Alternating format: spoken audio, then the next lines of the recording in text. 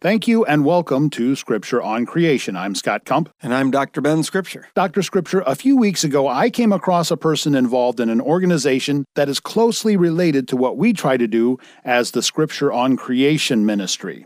And when I told you about him, you quickly said, let's set up an interview. That's right, Scott.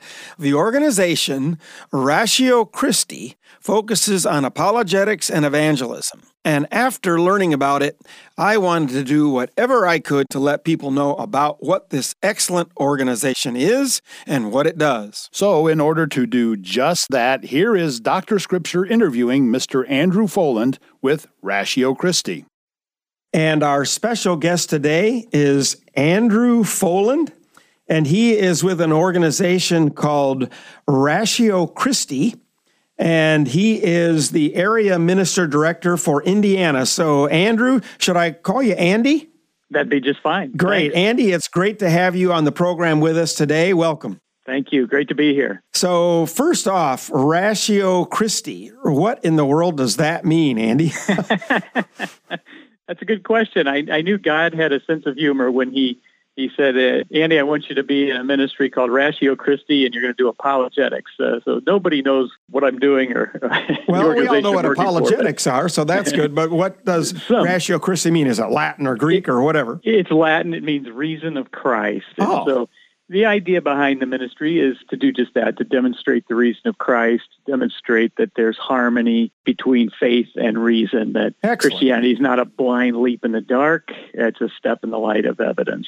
Wow, that's great. We certainly are interested in apologetics and exactly what your ministry is attempting to do.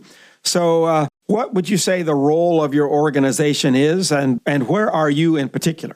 Well, I am, as you mentioned, the area ministry director of Indiana, and I work specifically as well on a campus called IUPUI, which is Indiana University, Purdue University of Indianapolis, and I am a chapter director there. So I oversee that particular school and the ministry there. The role of the organization is to be faithful to God's command to engage in apologetics and evangelism, to share the faith and defend it. And that's really what we're driven by. And there's a number of ways in which we attempt to do that. We try to work with area churches and help equip people in that area, help equip adults and students in churches to defend the faith. Excellent. So it's not just a campus organization. You actually work with churches as well. We do. We love to partner with churches. We also love to work with high school groups, so we can do college prep. Wow. And, of course, we are certainly on the college campus. That's a major need, of course, in this day and age. And so we want to be there for a couple of reasons. First, to try to reverse the trend of the bleeding out that we have going on of professing believers who are walking away from the church when they go to college. That's a major issue. As I'm sure your audience knows, over 50% are walking away. And so we need to address that. And we also want to be on campus because we believe that what happens on the campus today will become seen in the culture tomorrow. And we're witnessing that today as we look at our culture today. If you look around and say, what's happened to this culture? It's stuff that's been taught on campus for a long time. So part of our mission is to transform lives on campus today and change culture tomorrow. And we think we can do that. Well, and of course, apologetics is a foundational area to address the veracity of the Bible. And as you point out, the rationality of our faith. It's not turn off your brain and just accept whatever this book, whether it's true or not, has to say. So when you talk about apologetics, obviously there are a lot of different aspects that apologetics deals with. What are some of the areas that your organization especially addresses within the framework of apologetics? Yeah, we address quite a few, actually. I mean, the two major attacks that we see, particularly on campuses today, are naturalistic attacks and moral attacks against Christianity. So the naturalistic attacks, they've been around for quite a while. Things like evolution, naturalism, this sort of thing. There can't be miracles. And so that's all infused in academia and curriculum and things like that. So we're responding to those kinds of challenges. How can you trust the Bible? And is there a God? And are miracles possible? That sort of stuff. But then the other kinds of attacks that we're addressing are moral attacks. These are launched by people who say, we don't really care whether Christianity is true. It's not good, and so it shouldn't be followed. And so that's the other challenge today is Christianity good? And the form this takes are things like, for example, I was talking to a student one time, and she asked me to tell her about Ratio Christi, so I did. And I said, we're a Christian group, and told her a little about it. And she said, Christian group, huh? See, the thing is, I don't want to be a part of a hate group. Wow. So there's this idea that, Christianity, well, we're haters, we're intolerant, we're bigoted, all that kind of stuff.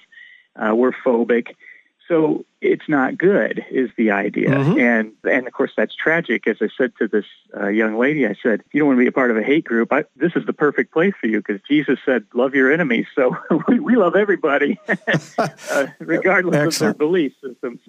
But those are the kinds of challenges that we're addressing. So cultural challenges, as well as some of the more traditional arguments regarding truth claims. Yeah, I would think in the last few years, some of the focus is actually shifting towards the moral part even more than, as you called it, the naturalistic part. I mean, evolution and attacks on just the history of the Bible used to be the focus. But now with gender issues and all that, a lot more of the attacks on the Bible would be coming from just that perspective, for example, that you mentioned that young woman had.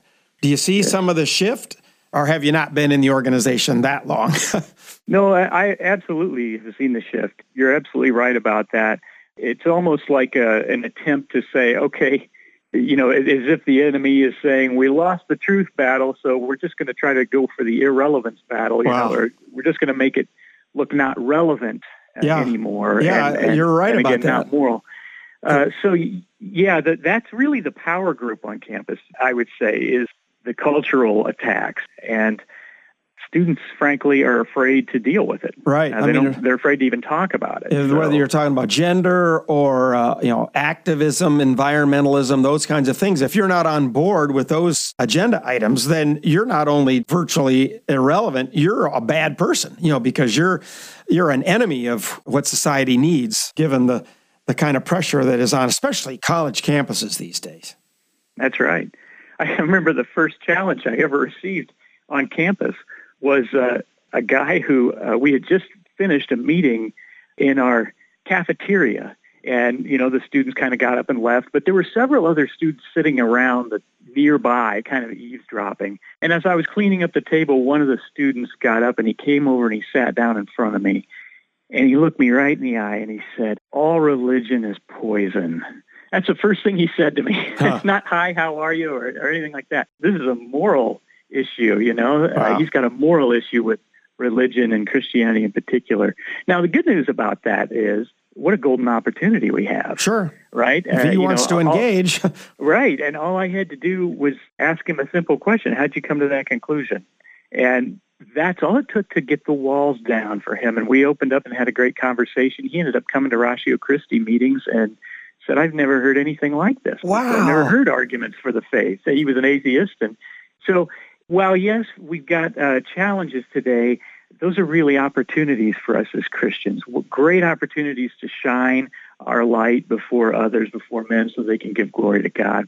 Real chance to stand out. The darker the room gets, the brighter that candle seems, right? So our light can really shine in the culture right now, and hopefully that's glorifying to God.